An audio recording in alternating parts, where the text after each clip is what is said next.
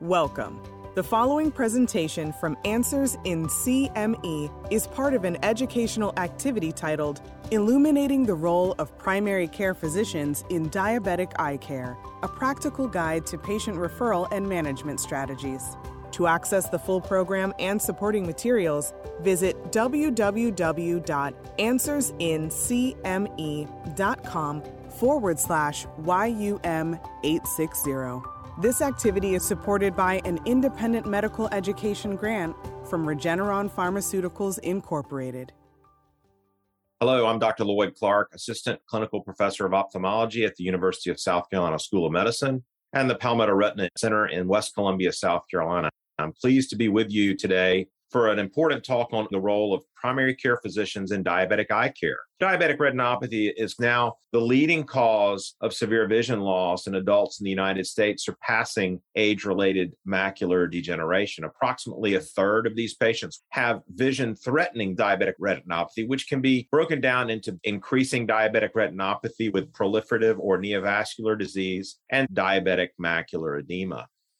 Overall, the pathophysiology of both diabetic retinopathy and DME are similar. We see a hypoperfusion and ischemia of the retina, which leads to breakdown of the blood-retinal barrier and elevation of important ischemic growth factors, including vascular endothelial growth factor. These processes ultimately lead to both neovascularization of the retina in proliferative disease and leakage of blood vessels in the retina, leading to diabetic macular edema. A simple way to think about diabetic retinopathy classification is a scale between 0 and 4. 0 meaning the patient has diabetes but no retinopathy, up to 4, which is high-risk severe diabetic retinopathy or proliferative diabetic retinopathy. The longer a patient has diabetes, the more likely they are to have severe disease. In addition to this 4-category classification, we also determine if the patient has swelling in the retina or diabetic macular edema, and we classify that with either center-involved or non-center-involved. Center-involved DME is the most common cause of vision loss in patients with diabetes. This needs to be identified and addressed in a prompt fashion. Approximately 10% of patients have severe non-proliferative disease, but approximately half will move on to high-risk diabetic retinopathy within a year. Once patients develop proliferative disease, they have about a 1/3 chance of severe vision loss within 2 years. So it's important to identify these patients with severe disease at the appropriate time and offer appropriate treatment and referral. We'll move on to the next session where we'll discuss modifiable risk factors for diabetic retinopathy and DME that you can help manage in patients with diabetes, as well as best practices for referral to specialists for evaluation of this disease process. In session 2, we'll take a closer look at the primary care physician's role in the management of diabetic retinopathy and diabetic macular edema. Here are the recommendations from the American Diabetes Association. These mirror the recommendations from the American Academy of Ophthalmology. Obviously, glycemic control is critically important for patients, and we strongly encourage patients to know their hemoglobin A1C, blood pressure, and serum lipids. Patients need appropriate screening, which means within 5 years of diagnosis of type 1 diabetes or at the time of diagnosis for type 2 diabetes. If retinopathy is present, then the ophthalmic specialist will dictate the appropriate screening intervals. In terms of treatment, the key here is to get patients to the appropriate treating physician who can provide modern contemporary care based on the appropriate level of treatment. In some communities, that's the general ophthalmologist. In many communities, that would be a retina specialist who's particularly in touch with the current treatments for diabetic eye disease. There's also a number of evidence-based tips for minimizing diabetic retinopathy. You, as the primary care doctor, are familiar with many of these. Certainly, number one is don't get diabetes or manage prediabetes at an appropriate level in terms of lifestyle changes, as well as a number of dietary changes. It's important to stress the importance of getting the hemoglobin A1C down as low as possible. There are a number of other dietary modifications which have been shown in small studies to limit the progression of diabetic retinopathy we see here at the bottom of the slide.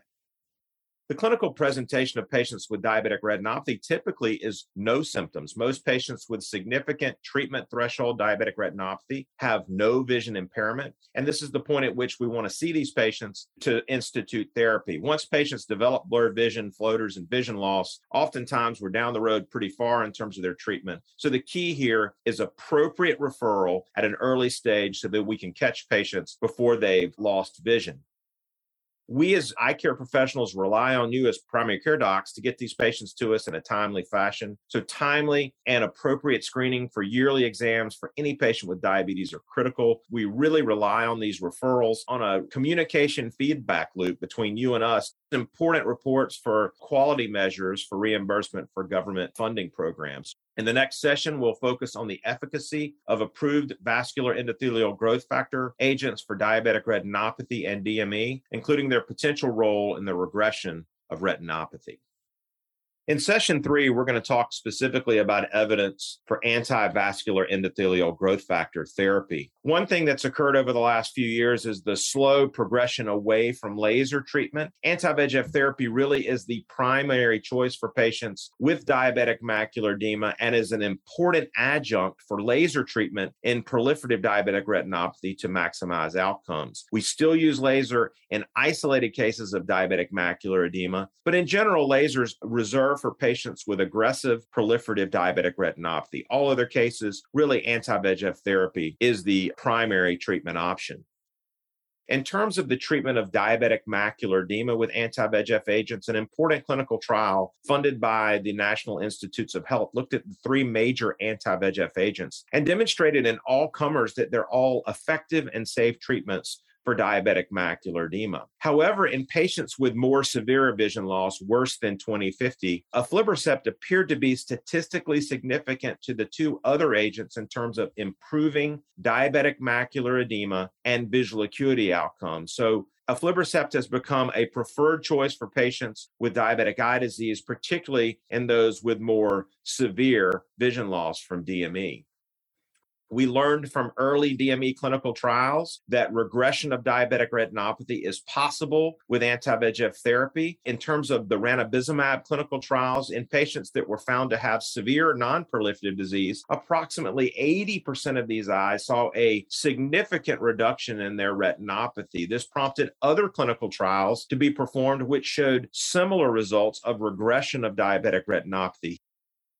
Here with aflibercept in the Panorama study, again, an 80% rate of 2-step reduction in diabetic retinopathy and an 80% risk reduction in vision-threatening complications, including proliferative diabetic retinopathy and center-involved diabetic macular edema. These findings were confirmed by Protocol W. Again, a robust and durable reduction in diabetic retinopathy in patients treated with anti-VEGF therapy. So we now have a second indication for anti-VEGF therapy, meaning reduction of diabetic retinopathy severity, in addition to the primary indication for anti-VEGF therapy, which was vision loss from diabetic macular edema. These are powerful agents and ones that we have in our armamentarium to improve clinical outcomes in patients with diabetic eye disease. In the next session, let's discuss the safety profiles of our anti-VEGF agents for diabetic macular edema and diabetic retinopathy and key proactive adverse event management strategies.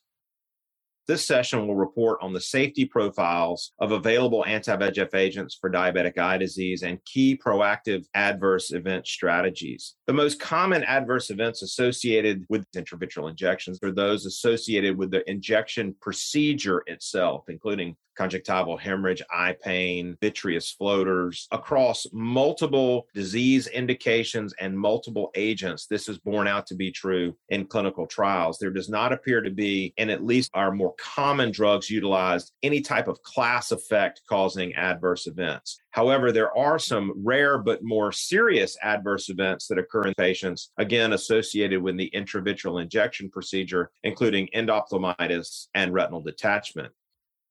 There is a syndrome of severe uveitis, which has recently been identified in certain anti-VEGF agents, specifically brolucizumab. This is a newer agent that has just become FDA approved, but unfortunately, from the randomized clinical trials as well as community experience, the risk of inflammation and severe inflammation is orders of magnitude higher than the main intravitreal agents that we've talked about earlier tonight. In the case of severe intraocular inflammation, the rates appear to be as high as 4 to 5% with brolucizumab, compared to less than 1% with aflibercept and ranibizumab. So these older agents appear to be mainline treatments due to their safety profile. In terms of adverse event management, the two most important are endophthalmitis and intraocular inflammation. In terms of endophthalmitis, we prep all eyes with a topical povidone iodine solution to reduce the risk of introducing bacteria into the eye. And in occasional cases, we'll use antibiotic drops. But in general, povidone iodine prep is effective at greatly reducing the risk of endophthalmitis. In patients with intraocular inflammation, we see these patients frequently, and we are quick to treat patients with topical steroids if they have mild inflammation. We have a low threshold for treatment of presumed endophthalmitis if the inflammation is more severe. Finally, we have a number of symptoms that we discuss with patients, including a red eye, pain, vision loss, and tearing. These are the main symptoms of a complication from an intravitreal injection, and also the symptoms of retinal detachment. So we key on this list of symptoms with patients and ask them to call us immediately if they notice any of these. We see these patients on a frequent basis because the key to treating the complications of intravitreal injections is prompt diagnosis. So in summary, we're very comfortable with the risk profile of anti-VEGF treatment with intravitreal injections. In the next session, we'll discuss the role of primary care physicians in supporting patient care in patients with diabetic eye disease. In our last session, we'll bring into focus the role of primary care physicians in diabetic eye care. Unfortunately, less than half of patients with diabetes get regular eye exams. It's estimated somewhere between 35 and 50% of patients get appropriate examinations at routine intervals. The number one cause in an important study of these patients that did not get care was that they did not understand that they needed an eye exam. And so there's clearly a gap here between the information that we understand as clinicians and the recommendations patients are getting. Clearly, there are access issues associated with cost, providers as well, but we have the singular opportunity to educate our patients about the need for diabetic eye exams on a yearly basis, regardless of the presence of retinopathy. Here's the recommendations for diabetic retinal screening. Patients with type 1 diabetes need to be seen approximately 5 years after diagnosis because they typically don't have hidden diabetes. So it's unlikely that they're going to have retinopathy during the first 5 years. In contrast, patients with type 2 diabetes need an exam at diagnosis because oftentimes these patients have had hidden diabetes for some time. There are specific recommendations for patients with pregnancy-induced diabetes. In general, these patients need to be seen each trimester to ensure no rapid progression of diabetic retinopathy. Once these initial evaluations are performed, then there's a specific schedule for evaluations by the eye care professional that we see here on the slide. 90% of your patients will receive yearly exams because they don't have diabetic retinopathy. But for the ones where we identify significant changes and vision-threatening complications, they'll typically be seen much more frequently. Ways to get patients into the office for exam? Well, one good way is to increase awareness between both healthcare professionals and patients of the importance of annual eye exams. And there's a number of targeted interventions that can be employed. Some of these may work better in certain situations than others, but these creative ways to get patients back to you and into the eye care professional's office are critical. So in summary, we as retina specialists and eye care professionals in general rely heavily on you in the primary care arena for referrals for patients for diabetic surveillance eye exams. This is key because our treatments are very effective, and more than 90% of the patients with vision loss that can be prevented with timely and appropriate treatment. Thank you for listening. Please visit www.answersincme.com/YUM860 to view all program materials, complete the post-test, and get a certificate.